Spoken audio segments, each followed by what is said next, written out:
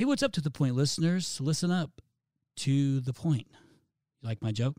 That was like a Tall Paul joke. I apologize for wasting your time.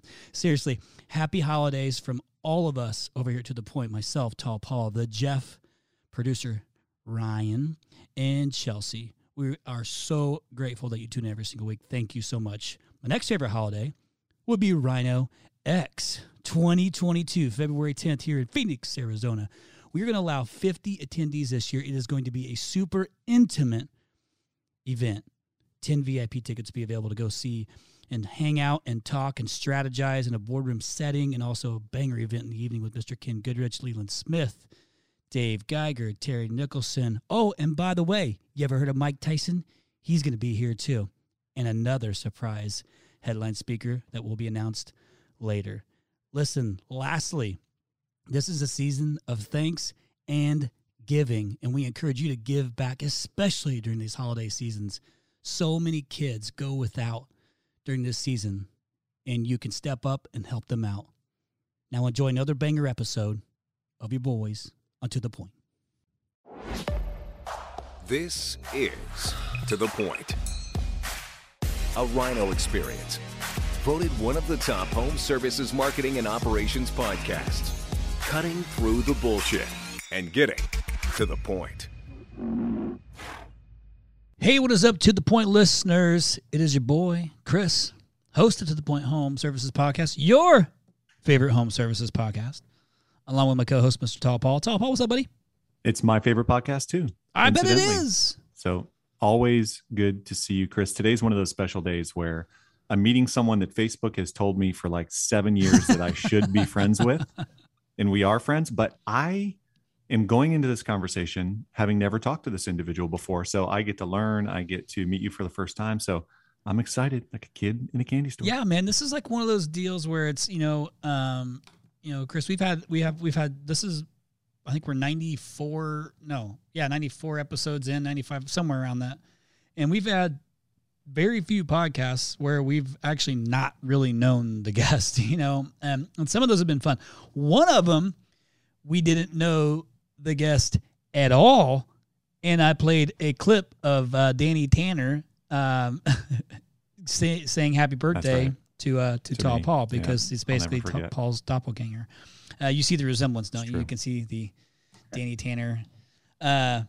But anyhow, so it doesn't happen very often. But you and I have actually had a little bit of a dialogue back and forth too, and it kind of sparked from a post, man, in a group about kind of something that you are a part of, that you believe strongly in. And I was anxious to kind of get it out and let the listeners hear, because it's different than what we normally hear, and it's interesting.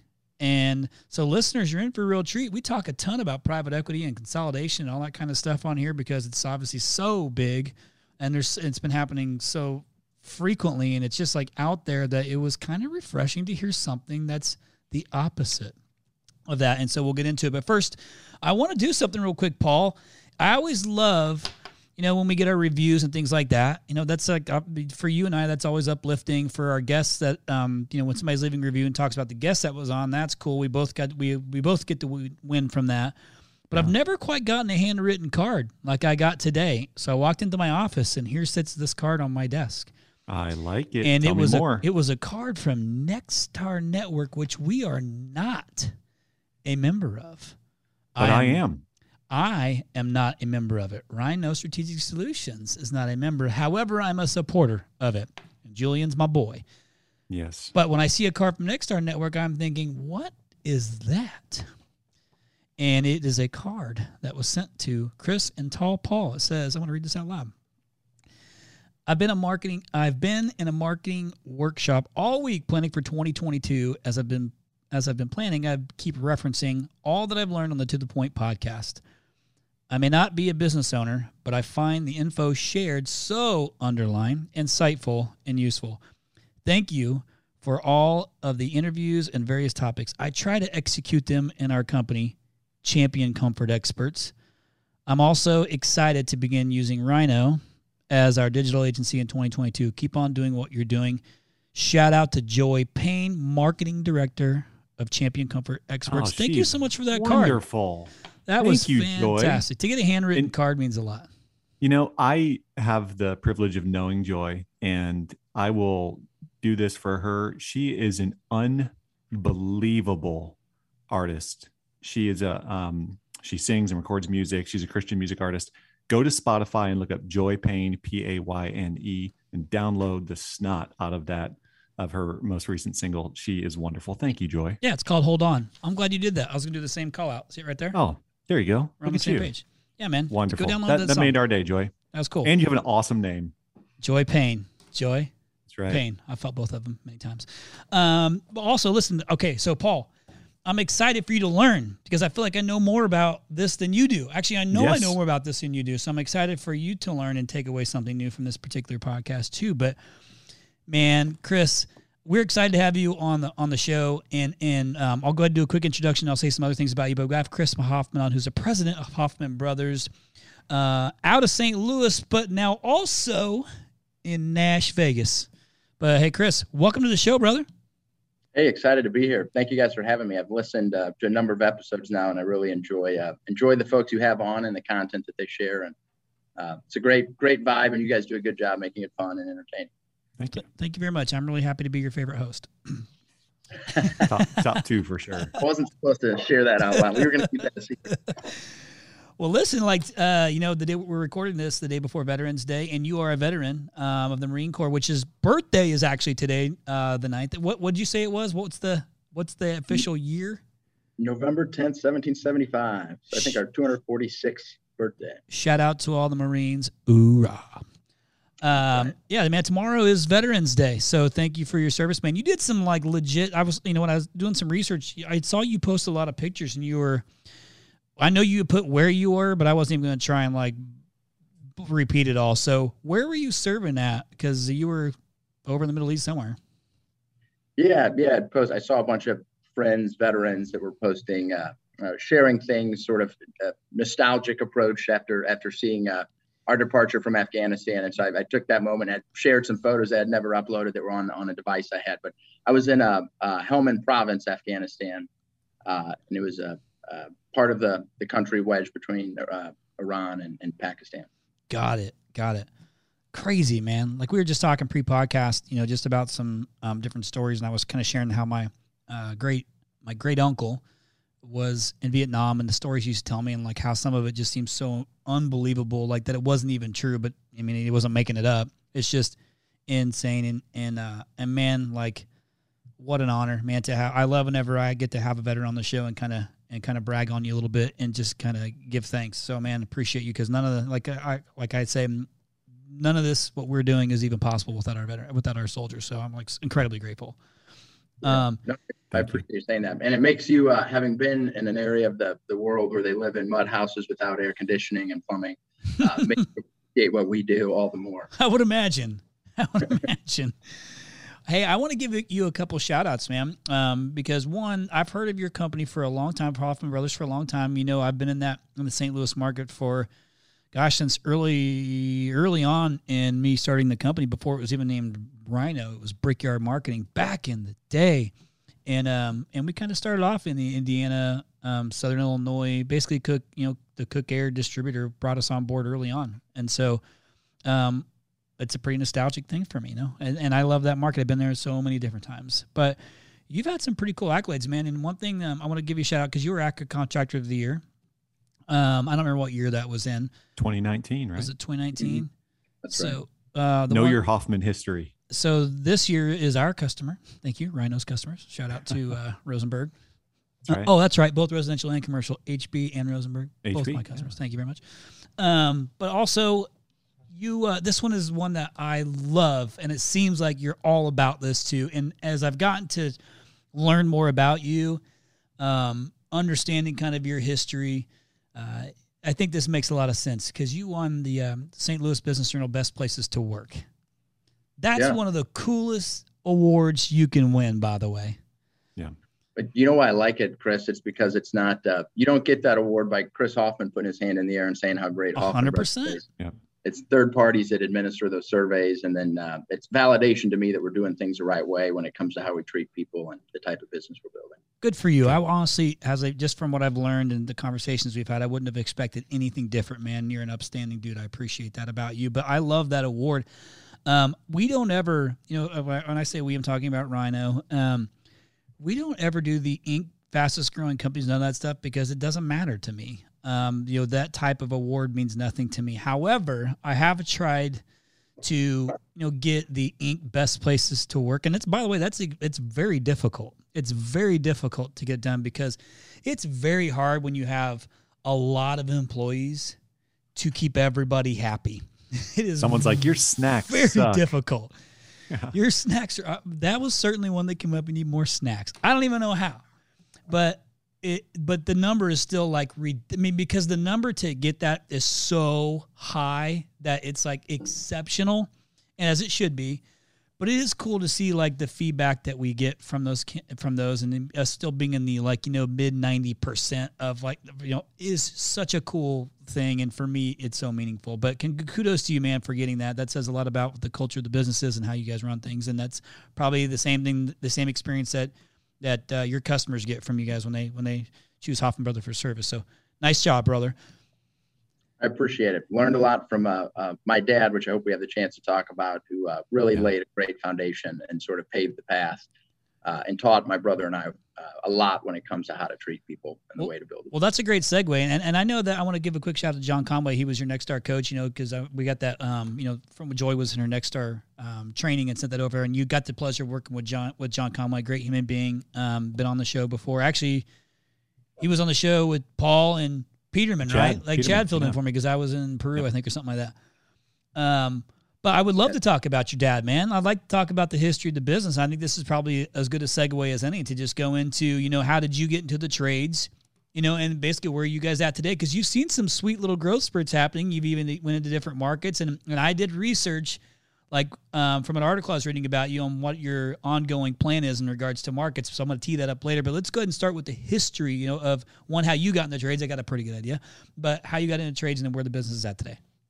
Yeah, sure, of course. So my dad, Robert Hoffman, started the business back in 1988, and he actually took an uncommon path into the trades. He was, at the time, a mechanical engineer working for Anheuser-Busch, had his professional engineering license, was working on a variety of projects with them. And one of the last projects he did was work closely with a mechanical contractor to air condition several of their facilities. And he loved that project. He loved the exposure into the trades. And so he made a choice at that point. He was 29 years old. He had 3 of his 4 kids, and he put in his 2 weeks notice at AB and enrolled in Rankin, which is a local trade school, and was the first mechanical engineer with the professional engineer's license to go through that evening program. And he jumped in a service truck during the day. And really an uncommon path into the trades. And I think it's important because that engineering background, I think, was foundational in terms of establishing our focus on quality, the way we want to do business, the installation standards that we have. And so from there, we were an HVAC only business up until 2011. At that point, we added plumbing into the business. Throughout that time in my life, I was grown up around the business, right? I've worked many summers for many of the managers here as their install apprentice. I've spent summers on the phones, on the CX team. I've been in the warehouse before I could drive. I was chief scrapper. My dad likes to tell people copper out of condensers and sorting the different types of metal. But 2011, we added plumbing. 2015, we added electrical services to our business. And really a pivotal point in the business's history was 2016 when we made the decision to join Next Star Network. Surprise. That was, John Conway called us. And I remember thinking at the time I joined the business in 2016 as well. I was brand new back into the business full time after leaving the Marine Corps in 2014 and then using the GI Bill for business school. Had just finished that. And I was thinking I was pretty smart, former captain and had my MBA, those 3 letters. And I remember thinking, I could figure this out and figure out a way to do it and do it well. And man, would that have been the biggest mistake of my life not to have listened to John Conway and joined Next Star Network. So when we did that, I mean, what Next Star gives you, as you guys are well aware, that they identify best practices. And I like to say they've got a process playbook a roadmap, right? And so we got that playbook, that roadmap in 2016. And that was transformational for our business. We've grown over 30% annually, organically, each year since we joined Nexstar Network. And it's been an incredible ride. And I think one thing that's been exciting about this is we've been very intentional around sharing that success with all of the stakeholders and all of the constituents that are driving this business forward and building it the way that we want to build it. And so what does that look like? Things that have contributed to our Best Place to Work award would be the way in which we, for example, we over this time period, we decided to pay 100% of health insurance premiums for employees and their entire families, right? Cadillac plan, one of our biggest line items, doubled our 401k match from 4% to 8%. This year, we added 2 additional paid holidays, Black Friday, Christmas Eve. We eliminated on-call, 24-hour on-call. Guys hate that, right? Everybody hates having to by your phone till 2 a.m, whatever it is. And so we listen to our team. We ask them what they care about as we continue to build the business and create success for the business. We've been very intentional about ensuring that we're creating wins for everybody on our team. Dude, I'm going to go back, but one, you eliminating on-call is a big deal because people are probably like, why would you do that? Like, because if you haven't noticed, like, recruiting's not easy and retention is a pretty big deal. Like, so you really got to take into consideration employee satisfaction and see the long term of that. That's not for some, I mean, that could be a difficult decision. I commend you for doing that. Ishmael, over at NextGen, friend of ours, cut out Sundays. I mean, that's a big deal.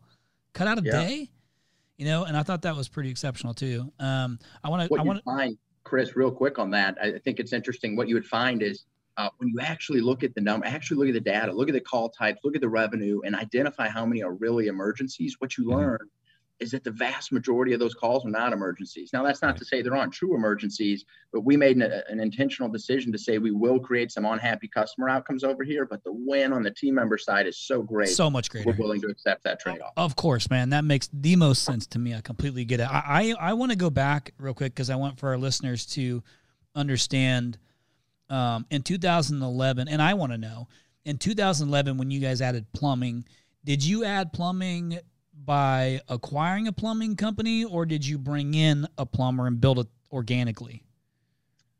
The latter. We brought in some great people. Our master plumber today was with us right around 2011. A gentleman named Christian, incredible guy, incredible business builder, culture builder, cares more about this industry, our company, the trades, the people on his team than anybody I know. And so we decided to greenfield. We said, we've got this big base of HVAC customers. They love using us. They're asking us for these services. And I like to say we got tired of saying, no, we don't do that.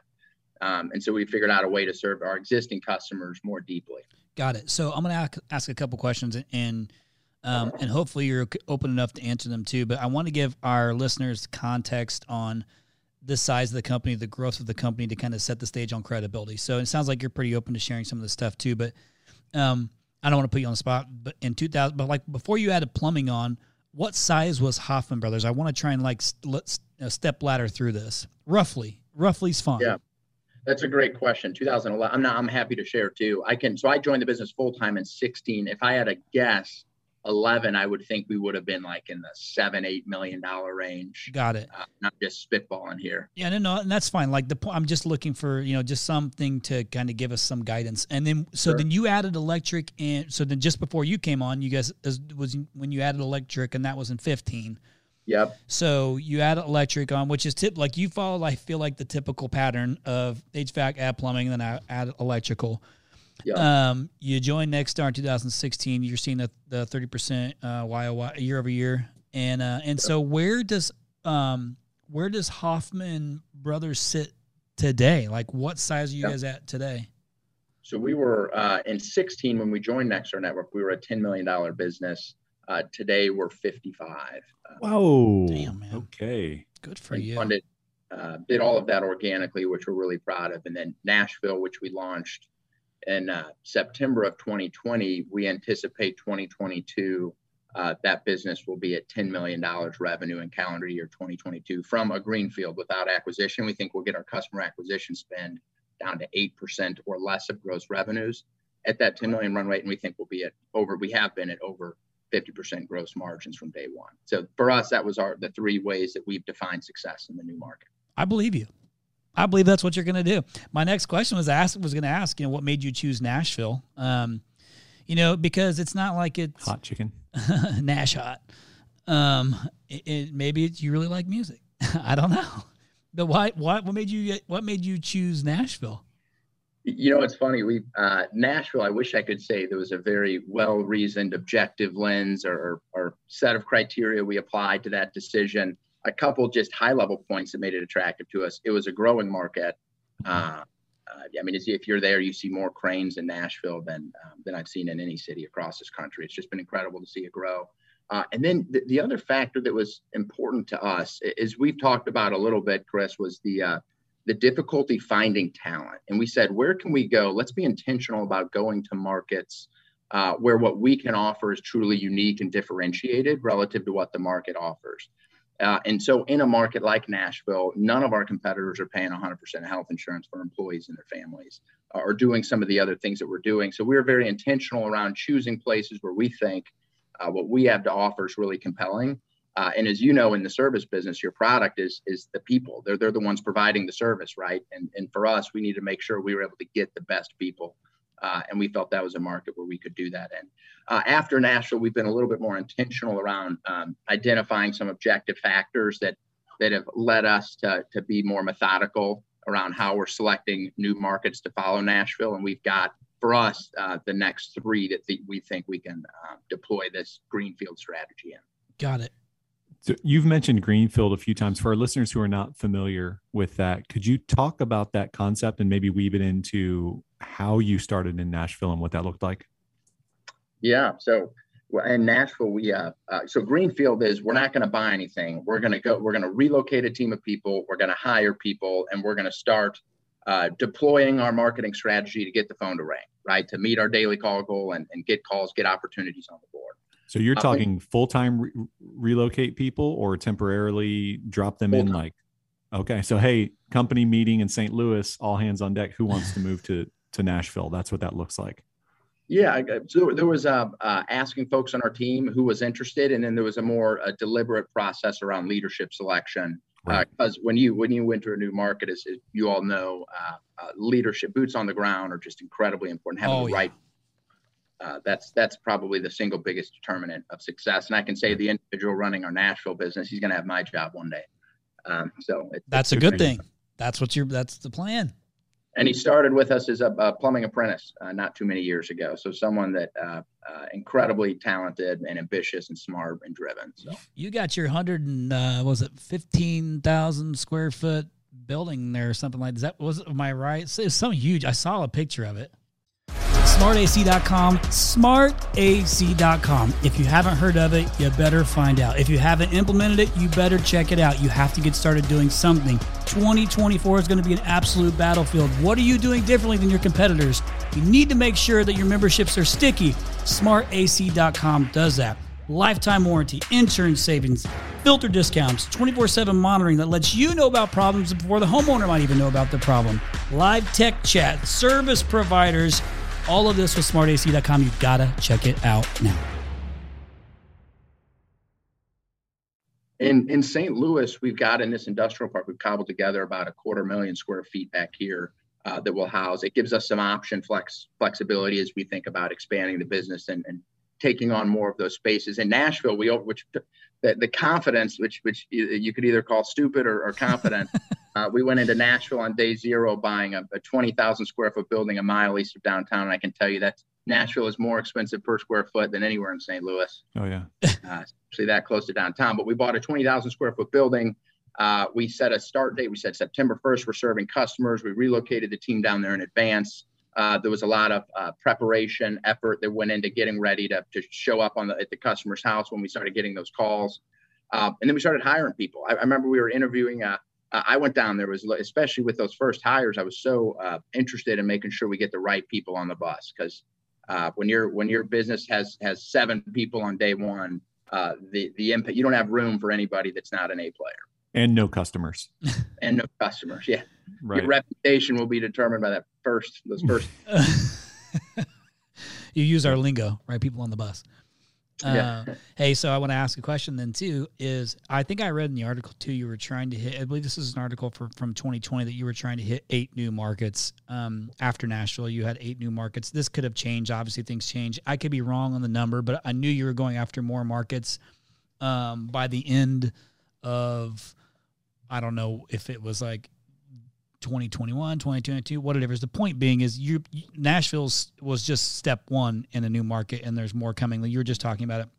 What I want to know is you added plumbing in 11, electric in 15. Is there anything else on the agenda? You guys have appliance too, right?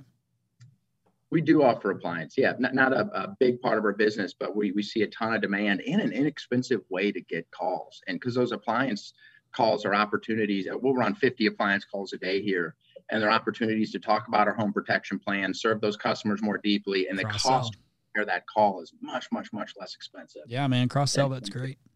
Are you considering adding any other services? Like, is there anything on the agenda? Yeah, there's a great university here locally called Washington University, and we've got a student team that's leading an initiative for us around developing for us what a pest control market entry strategy would look like. I mean, ultimately, in our business, we're asking ourselves that there's 2 different ways to grow, right? We can grow geographically through our existing lines of business, or we can look how can we serve our existing customers where we already are and serve them more deeply through different lines of business. And so we're looking at both of those things concurrently, and I think we can move the ball forward with both of those things. You guys are a very purpose-driven company too, which I love, by the way. And so my assumption is that there's a purpose to everything that you're trying to do and build.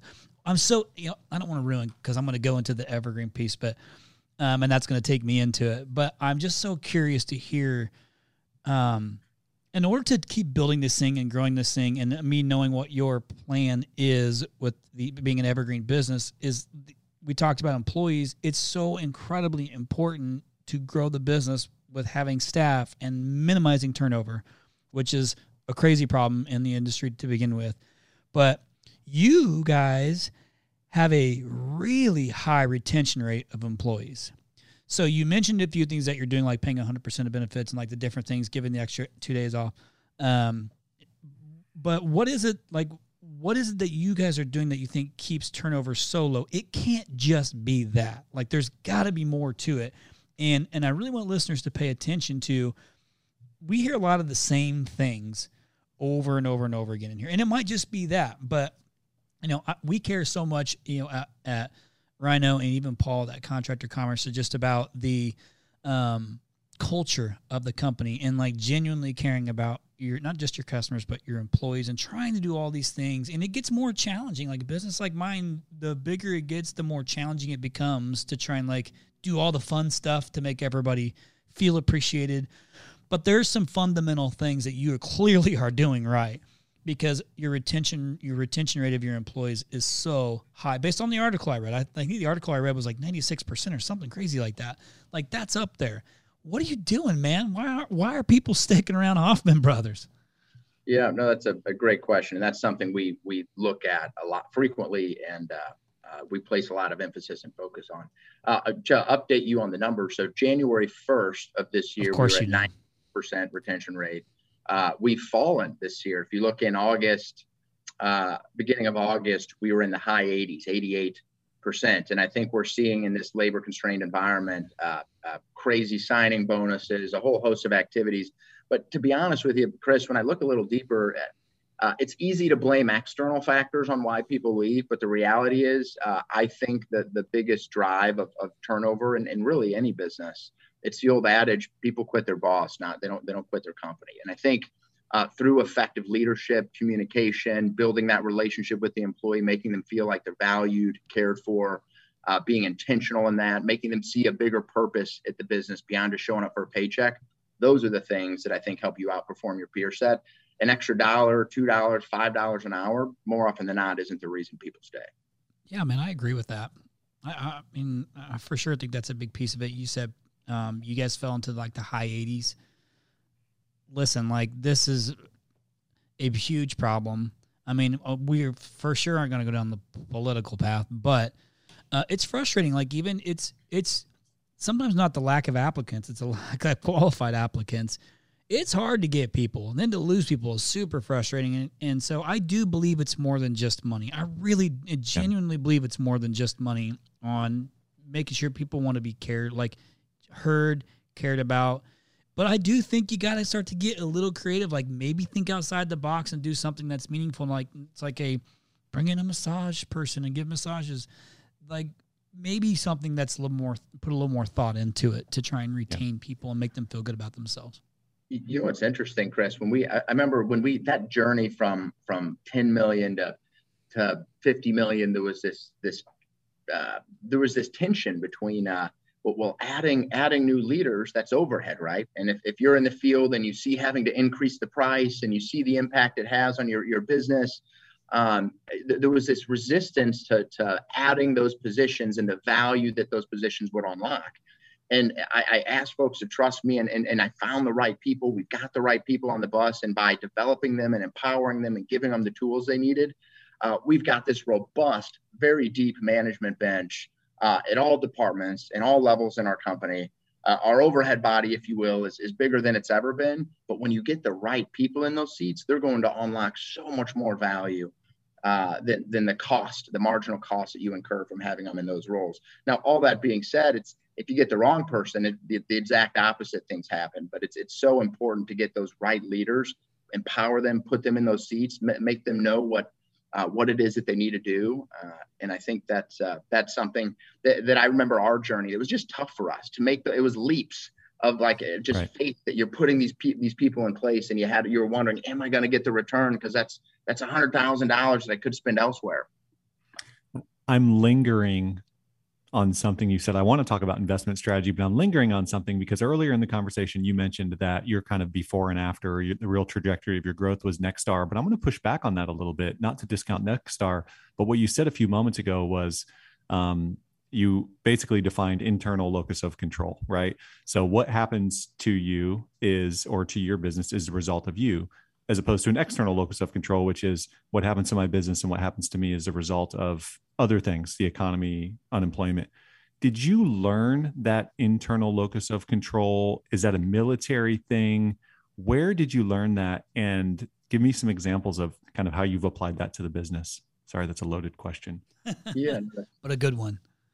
Yeah, that's an interesting thought. I haven't really thought about that. Listen, I believe, Paul, ultimately there's a lot of bad things that happen in our business, right? And there's things that we have, just like every business, big or small, you lift up the hood and there's things that need to change and things that you wish could be different.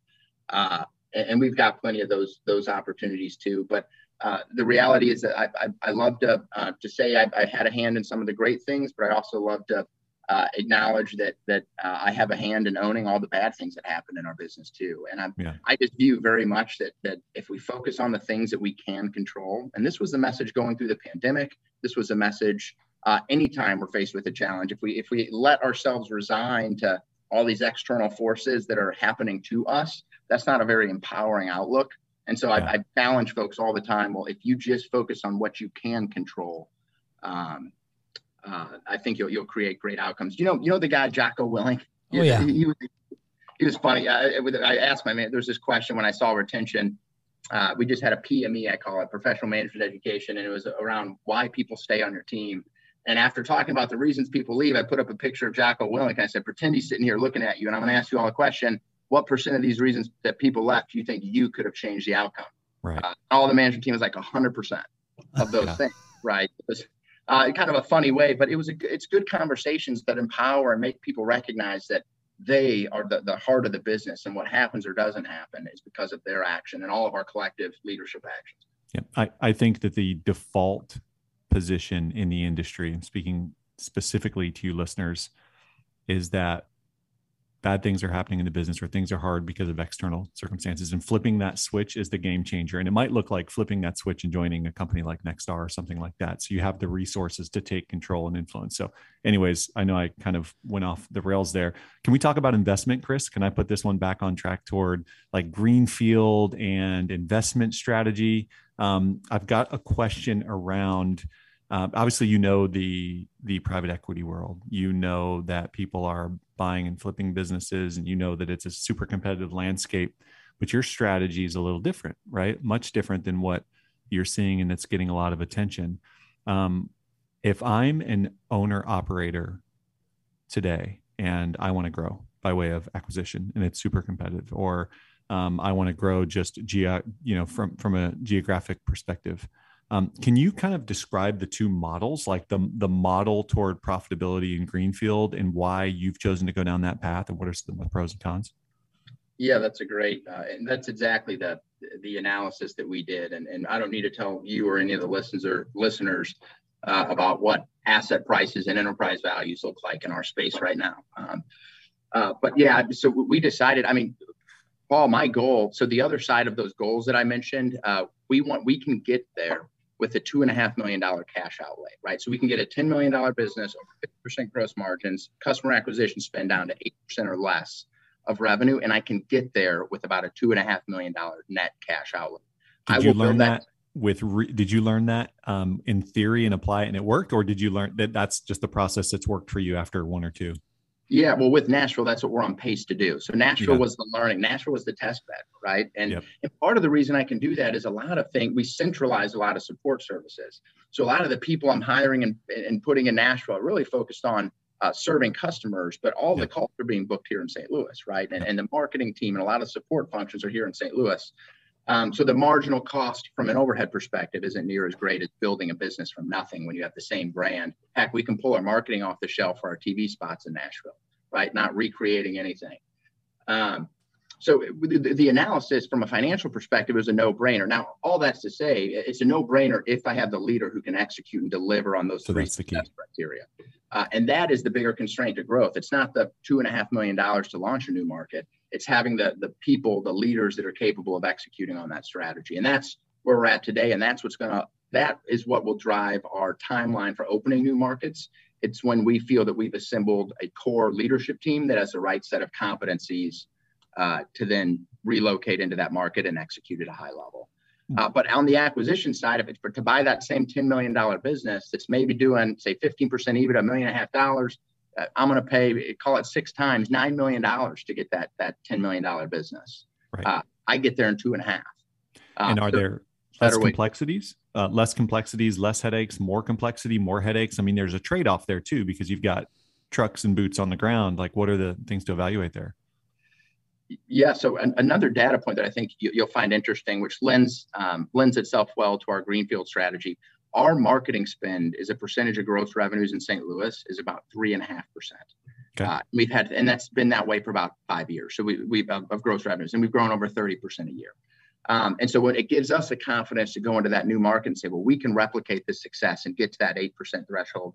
But back to your question around, say your question again. I want to make sure I answer it.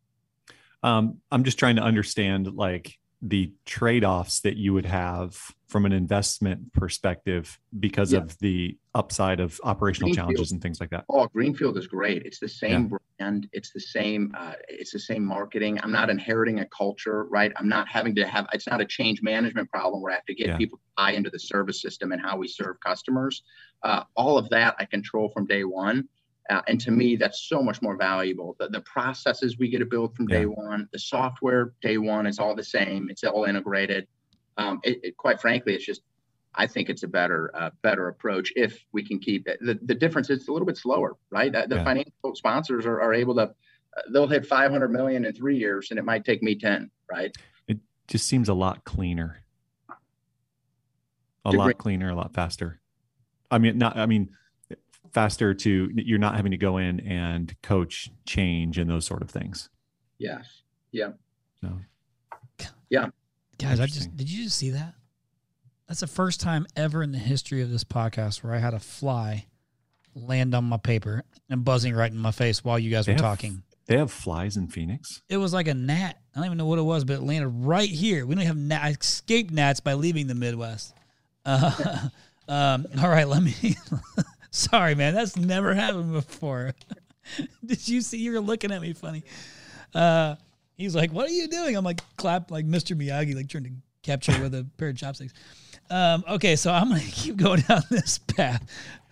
Like you've heard me mention on the podcast a few times now, like Evergreen business, and I want to go down that path if you guys are cool, like heading down that way now. We're there.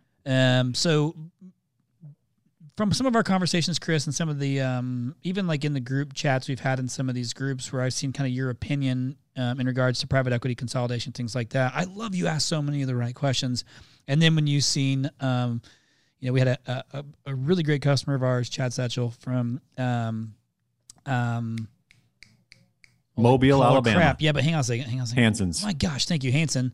Who sold recently, and like you were asking questions. I'm like, I wonder what the structure of the deal was. Like, you're asking all the right questions. I'm like, please somebody answer that question. Please somebody answer that question. It didn't get answered, but it was great because it started a really good dialogue. I love the way that your brain was working, the questions that you're asking. And it's been huge. Like this whole, if you ask some guys, they'll say, oh, it's been that way for 3-4 years. Like the last 2 years has been abnormally humongous in this consolidation space. So that's obviously one option that many people have taken advantage of. And I'm sure we'll see plenty more crammed through the last month and a half of this year, trying to get it done. But your view on the future of Hoffman is really like an alternative view of a purpose-driven, long-term private ownership type company.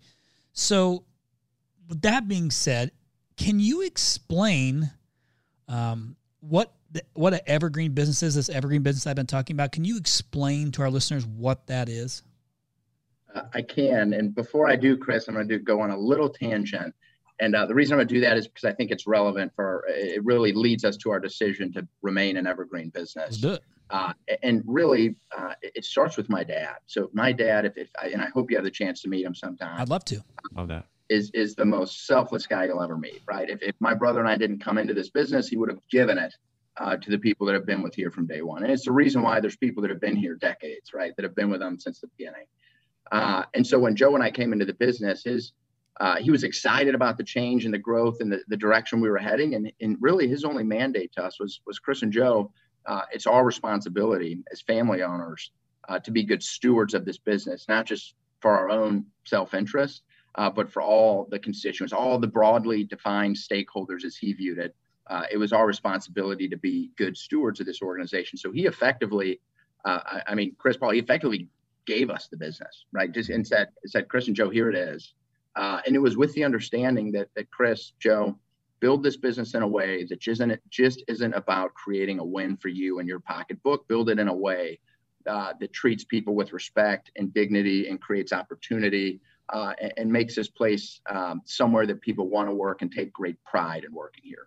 So that was sort of the mandate. With that as the foundation, we said, well, what path can we go down that's going to best allow us to accomplish that win and stay true to that mandate to focus on creating value for a broad group of stakeholders and constituents that depend on Hoffman Brothers in one way or another. So evergreen companies are companies that have committed. Really, the piece that you're pulling out that's a little bit different of those 7 Ps, Chris and Paul, the one that is different in this landscape is the commitment to remaining private, taking advantage of the ability of closely held private companies to have a longer term view around how they're investing and the types of decisions they're making.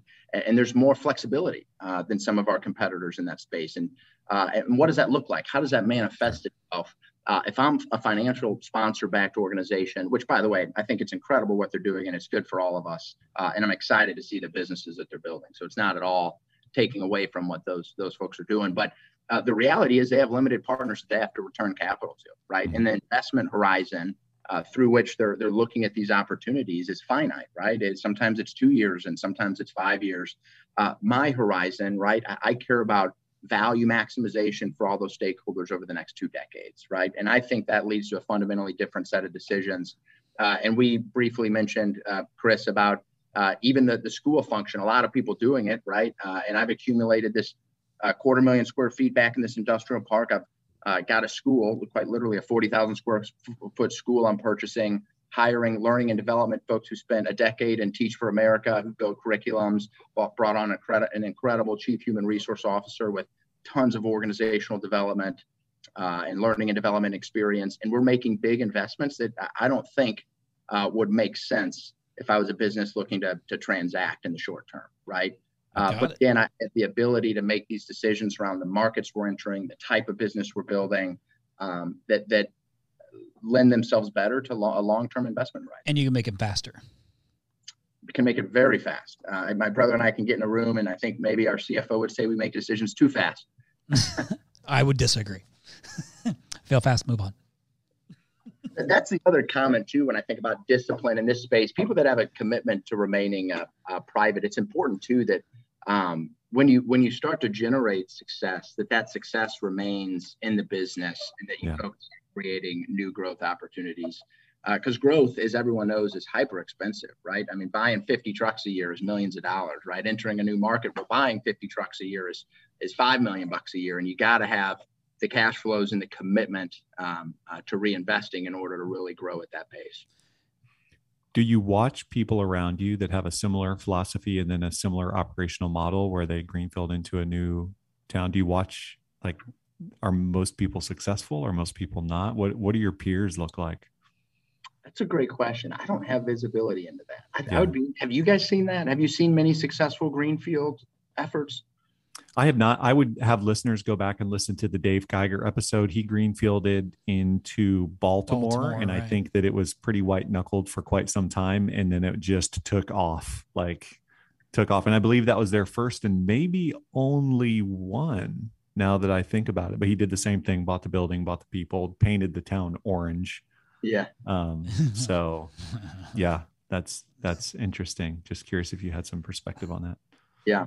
The other piece, Chris, if I were to call out something on that's without going through all the 7 Ps that define an evergreen company, and you hit on this initially, I think being able to connect the business to a purpose that's deeper than replacing furnaces or air conditioners or water heaters or sewers. I think the purpose component is really important. And we do that a lot by getting in front of our team and talking about what that means. Pre-COVID, it was very frequent, at one point monthly, where we're getting everybody together. Now we have this great problem of the team being too big to be able to get together. That actually is a decent segue into my next question. I'm going to read this kind of verbatim. As I was kind of studying through the Evergreen site, I was just trying to understand what, if any, would be pushback. Like, I'm just trying to think through, because it's not normal in comparison, right? I'm not saying it's not normal. It's just not normal in comparison. So I'm intrigued by it naturally. So when I read that evergreen companies are often underappreciated and misunderstood by potential employees, customers, I guess it depends on the type of business that you're in. Does having an evergreen business deter you from recruiting any like top talent, upper management, or like leaders given the lack of equity potential? I love that question. Well, one, evergreen business, particularly businesses that are family owned, being family owned can either become a detriment to the organization's success, right? A barrier. And those are the stories we all hear about, right? The dysfunction, the infighting, family problems, you name it. Family ownership can become a detriment, or family ownership, I think, can become a great competitive advantage and asset if there's best practices in place around governance, structure, alignment with family members, communication and relationship between shareholders and management. And so we've been very intentional around being best in class when it comes to governance and some of the tools that we're using, advisory boards and otherwise, that help us steward this business in the right way. When it comes to top level talent, no, it's not a barrier. And here's why. All the same economic tools that financial sponsors have to incent great performance and provide long-term incentives for executives, we can do those same things. Right. We have stock appreciation right program where we have units that operate very similar to stock options in the public company context. And there's a vesting schedule and growth.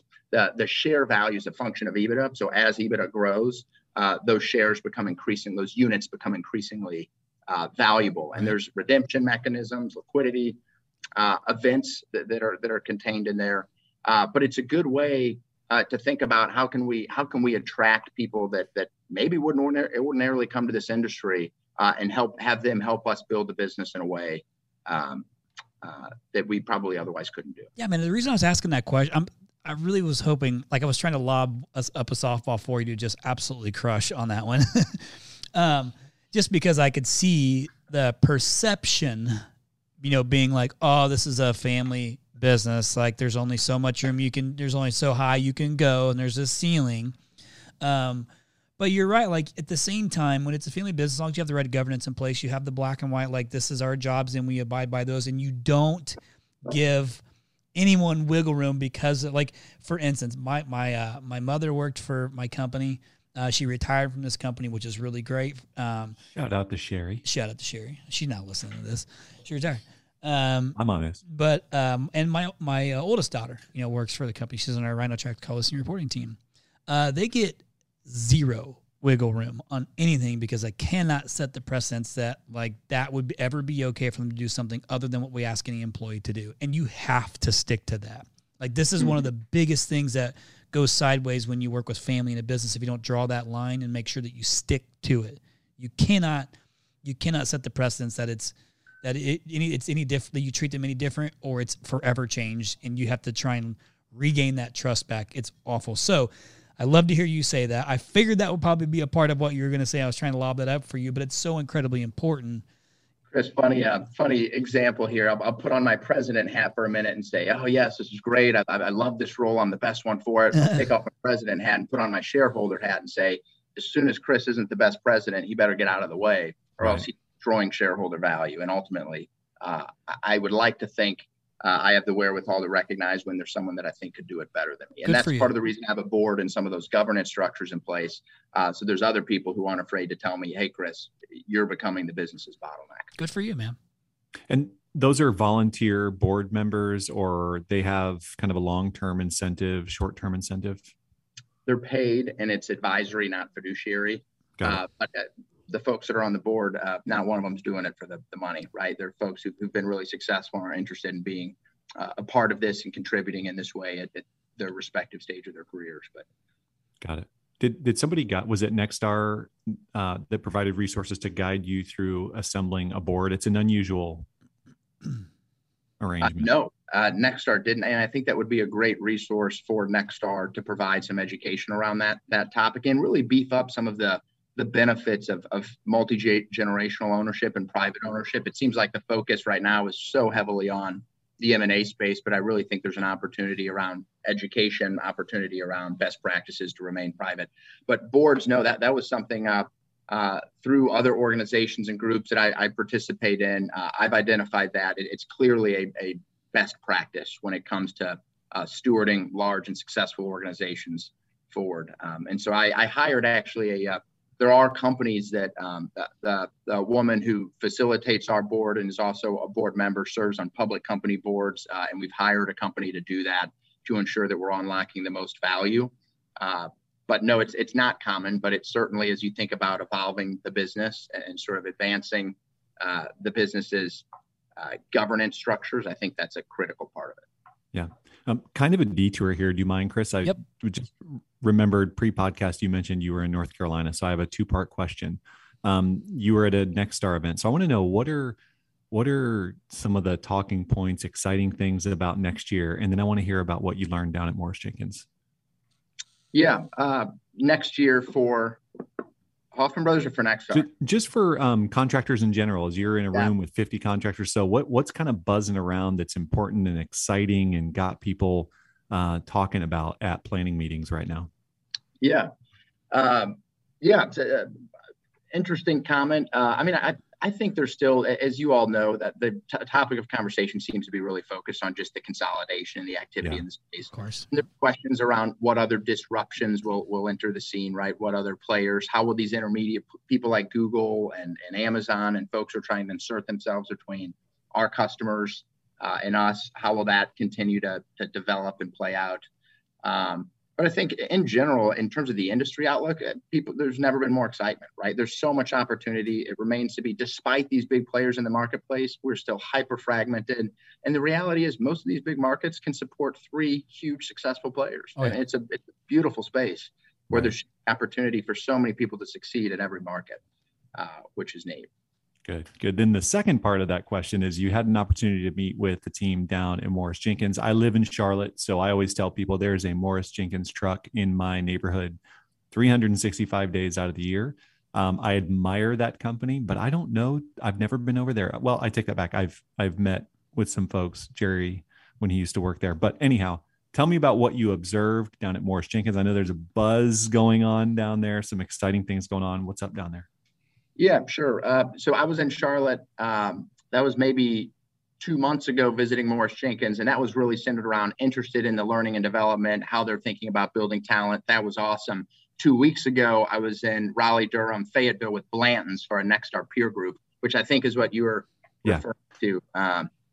Both incredible businesses. Morris Jenkins was, I mean, you think about the companies that are going to be able to grow are going to be the companies that can solve the talent issue, right? Everyone knows that. Everyone's talking about that.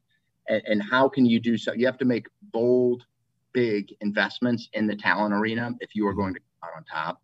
And I don't know exactly what that looks like, but I'm very interested in exploring how we can become best in class when it comes to both producing new entry-level talent into the trades and also continuing to enhance the skills and build upon the skills and competencies of our folks in the trades. But beyond just technical talent, like we talked about earlier, I need to have an equal level of focus and investment on building leaders. Because how am I going to open those future markets if I haven't built a bench that's deep enough in St. Louis where I can pluck these rock stars who are interested and excited and motivated to go build our business and continue our purpose, extend our purpose into another market.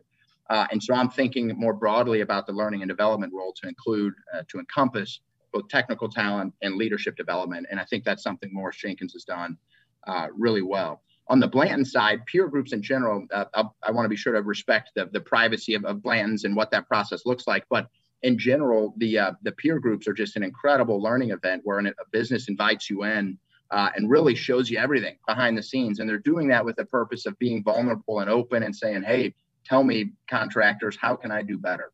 And it's really a great event, a learning event where you get to see another company and see it alongside 50 other folks from across the country who are operating great businesses, and then hopefully deliver value to that person that hosted you by having some really meaningful recommendations and insights and opportunities that they can work on. Really cool. First peer group I've been to in 5 years with Nexstar. And now I think I want to host one because I think there's a lot of things that folks could identify for us to help us get better. Oh, I'm sure. And shout out to Will and Shanna. They are so committed to learning and development on another level. So good friends of mine, and I'll get to see them soon. They're great.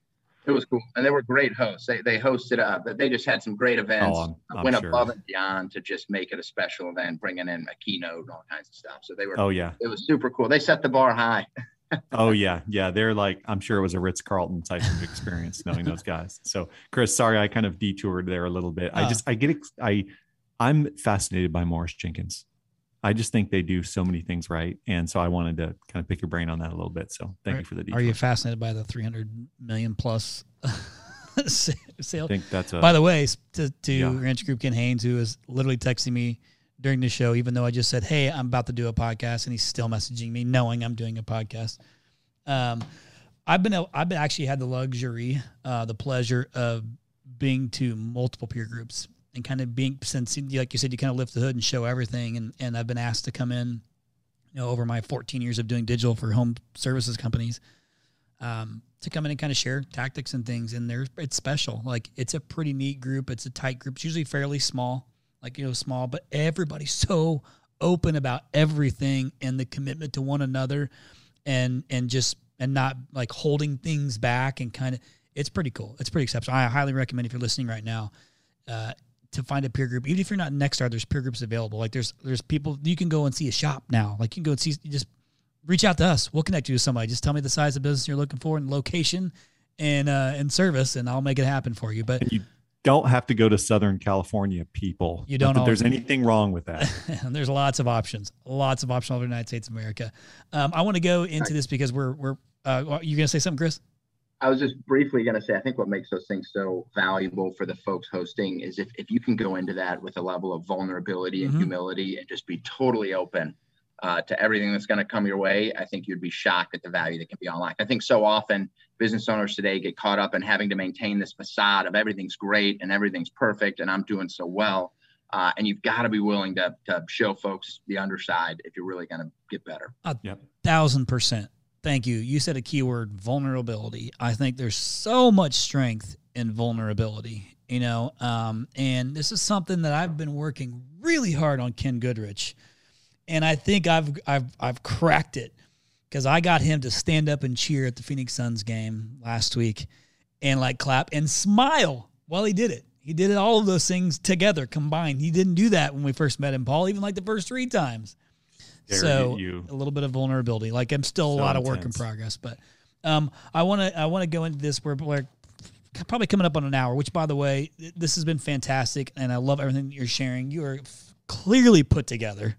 And incredibly intelligent and running such a successful business that, success is 100% a part of you're already successful. This thing is going to continue to be wildly successful, in nature. But what I'm curious to know is what does success look like to Chris Hoffman? Is it let me just share one quick thing with you. I have never, Paul knows this about me and Rhino. I've never chased the dollar when growing this business. It's not been my main driver. Do I look at financials? Do I look at all my revenue? Do I have numbers in place that I'm going after in regards to a giving fund? And yes, I have those things in place, but it's not been my motivator. My motivator is greater. And what I deem success isn't some big gigantic payout. So mine is different. It's not always financial. To some people, it isn't completely okay. Creating wealth is completely okay. But what does success look like to you, Chris? What is that? What is it you can say, man, I can walk away, this is success? Sure. Yeah. I think that's a different answer for everybody, right? And my 100%. Brother, a lot of the conversations we have are around creating alignment around what it means to be a steward of this business. And in this environment, as you can imagine, I get people call and tell me I'm crazy for not having conversations or taking calls or considering a transaction. But quite frankly, Chris, if someone dropped $100 million into my bank account tomorrow, I'd drive the same car, I'd live in the same house, and I would eat at the same restaurants. So I think about what's going to make me happy. Absolutely. It's going to be being purpose driven around the way we're building this business and seeing the people here that for the first time can buy the house they want to buy, do these things for their family they've never been able to do. Even just going to paying 100% of health insurance was such a huge win for us. I was probably more excited about the ability to do that for our team. For sure. Probably a lot of other people. So to me, that is what's going to give me the satisfaction that I'm looking for as I build this business. And by the way, I don't think, creating a lot of financial success is mutually exclusive or not able to obtain creating wildly incredible outcomes for your team. And what I'm focused on, marrying those two things together in a meaningful way over the next 20 years. And I think that's something we're doing. And I think that's something that resonates with our team. Yeah. To each their own. And listen, I'm not hating on anybody. I think it's all great. I want to celebrate everybody's victories, whatever it is. I just was curious to know what yours was, given the type of business that you have. I will say this, Ken, I want to reference Ken again, just because Ken and I have become so close over the last, 2 years. And he shared with us on his transformation podcast, if you remember, Paul, probably one of the most impactful podcasts we've had, just because of the story behind it all and the transformation that Ken Goodrich had was he'd said all those years of him so hyper focused on the business and building the business and the time lost with his kids and his family and some of the neglect that came with that, not of ill intention. He's actually trying to provide by building, but that was the leftover stuff that happened that he can't get back. He's got more money, than he knows what to do with. And he said, wasn't worth it. Yeah. Loves the money, has the things, but he said, can't get that back. Wasn't worth it. Yeah. It's hard. This is a totally different topic to unpack, but as you guys know, when you look on social media, even if you have young kids, I have a young daughter and I'm terrified. Everyone curates this best version of their life on social media. And usually that best version of life includes the nice things the big items and the flashy. And I feel like even business owners in our space who get start to achieve levels of success, it's so quick and easy to derail that success and that reinvestment in growing your business and your people by jumping too quickly into those things. And I think it's a message that should be, I think, shared and spoken about more frequently, is the importance of remaining really committed and diligent and disciplined around how you're choosing to use the spoils of success, early success.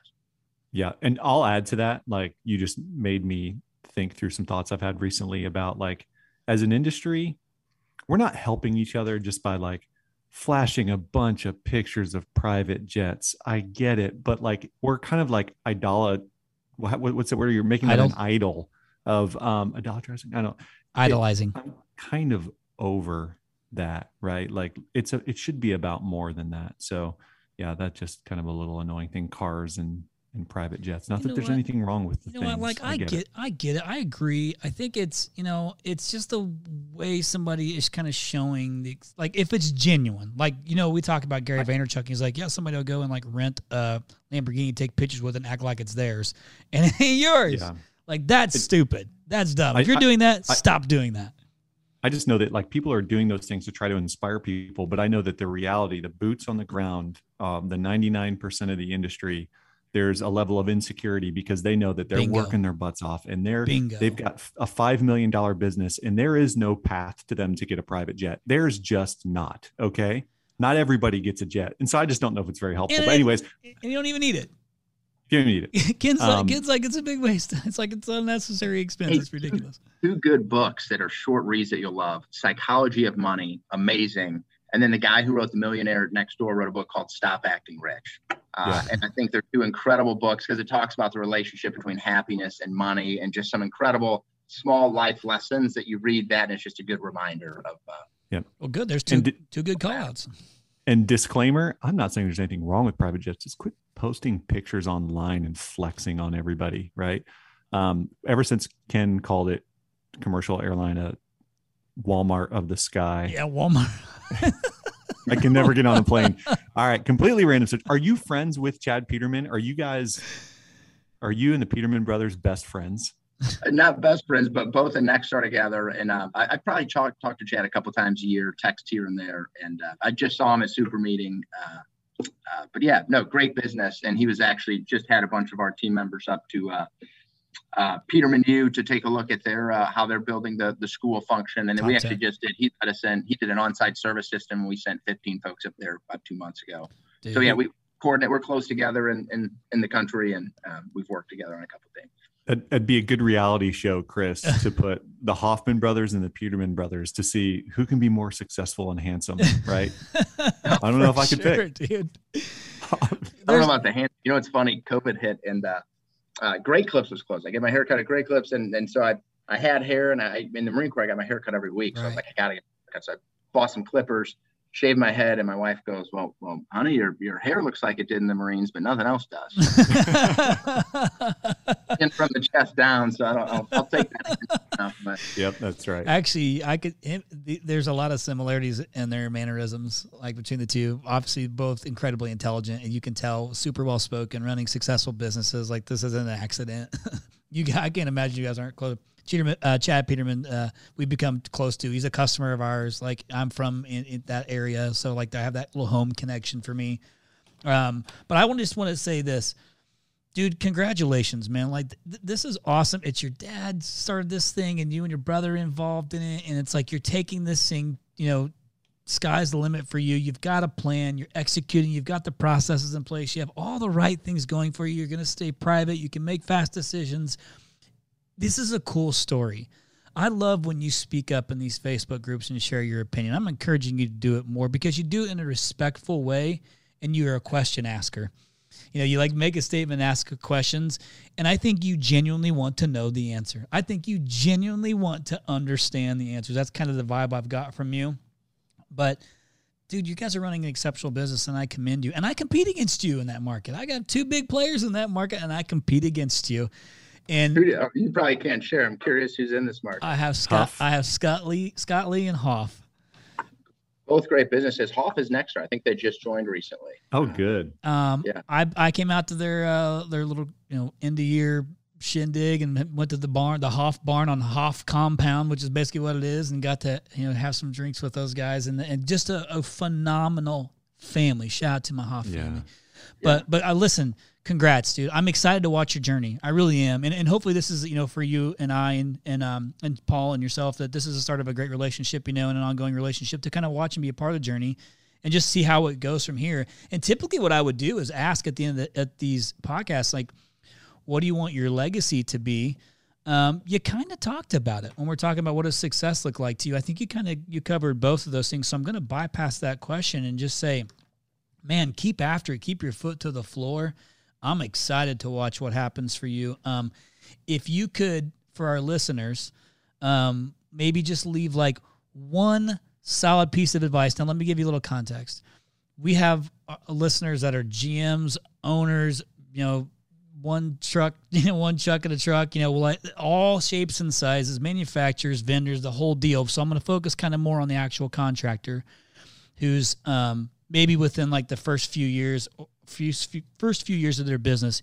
You could give them one really great piece of advice. What would that be, Chris? Yeah, I had a meeting this morning with 3 new plumbing field service managers. And the comment I made to them was, it took each of you 20 years to become the incredible plumbers that you are today. And now you're taking on this leadership role. And I think it's really important that you acknowledge that building those leadership competencies takes just as much effort and commitment and intent to do those things and to become that effective, capable, high-performing leader. And so I would the thing I would say is the field manager role in any business, I think, is probably one of the most important roles, right? You are coaching, motivating, training, inspiring the people that are serving your customers. Those are the people doing it. And I think being very intentional around who's in those roles and how are you picking, based on what attributes are you picking who's in those roles? And then how are you continuing to make sure that those new leaders that are newly in those roles are continuing to grow and evolve and be the type of leader you need to scale your business and to have the impact on customers that you want to have. So the takeaway for me is that field management role, that frontline role, and every business of every size has that role. Whoever's wearing that hat, making sure that that's the right people in those seats and that you're equipping them with the knowledge they need to be successful. Bam. Just like that. Good job. Just like that. Well, Great Chris, insight. Thanks, man, for giving us an hour and 15 minutes of your time. I appreciate you. Yeah, no, thank you guys for having me. I loved this hour with you guys, and I got to keep tuning into the podcast. You guys are doing great stuff. Thanks, brother. I Thank you. appreciate You that. too. Listeners, guess what? Happy Thanksgiving in the next couple of days because when this particular podcast airs is on the Tuesday right before Thanksgiving. So hopefully you have some good time to recharge, reconnect with your family, tell them you love them, have a few beers. Say cheers to Chris. I love Thanksgiving. I love being with my family. I have to go to. I'm as traditional as it gets when it comes to the holidays, Christmas, Thanksgiving. I go all out. I'm all in. I love this time of year, and I have to go to Disneyland in LA for Thanksgiving in the weekend because my middle daughter's in a big time soccer tournament, and so I got to go. So I'm not going to be with any of my external family, besides my immediate family, my wife and my kids, which by the way matters the most to me. But it's nice to be with everybody, and so I'm a little bit bummed. But to all you listening, man, from me and Tall Paul, and to the point, and all of our little family here, we hope you have a happy Thanksgiving. And Paul, I'll tell you what, would you want to go ahead and kick us out, man, with the review? Yeah, and this one is actually pretty special because I recognize the person who submitted the review. So I'll tell you about her afterwards. You do? Because I was trying to figure out how to pronounce the name. It must be like something. I gotcha. I know this one. So informative and entertaining, 5 stars. S.J. Lipka, Sarah Lipka says, usually when I dedicate time to learning more about my trade, it feels like homework I'm happy to do, but still a chore. This podcast is a nice and relaxing way to learn about what is going on in the industry, how successful companies find new ways to win, and I even pick up a few marketing tips. Keep up the good work, guys. I enjoy the refreshing and motivating content. Thank you, sweet Sarah. So in my little HVAC journey, my first day on the HVAC industry, my manager walked me over to this young lady's desk and sat me down and said, she's going to train you on commercial rooftop units and curb adapters and all these sort of things. And Sarah was my coworker at Lennox, my first job out of college. And she has gone on. She's now a regional at Fujitsu, I believe. That's right. Yeah. I hope I get that right. And talks about things like strategic electrification, which she has talked to me about, which is selling more mini splits. But Sarah, I love you. Thank you for the review and thank you for listening. Wow, that's pretty cool. That works so good. She's wonderful. Shout out to Sarah. Thank you so much. Listeners, man, we appreciate you guys so much. Obviously, reviews like that, I say this over and over and over again, man, the more you leave, the better it is for us, man. It sure makes our hearts feel good, and it lets us know, like, hey, we're doing a good job. And again, you know, for any of our guests that are on, we love if there's a particular one that you want to drop in there because we make sure that they get it as well. So, Chris, again, I appreciate you so much, man. Keep kicking ass in your business. TP, I appreciate you, brother. Paul, I hope you have a happy Thanksgiving with your family. Same with you, Chris. And to our listeners, again, have a happy Thanksgiving. Until next time, we'll see you.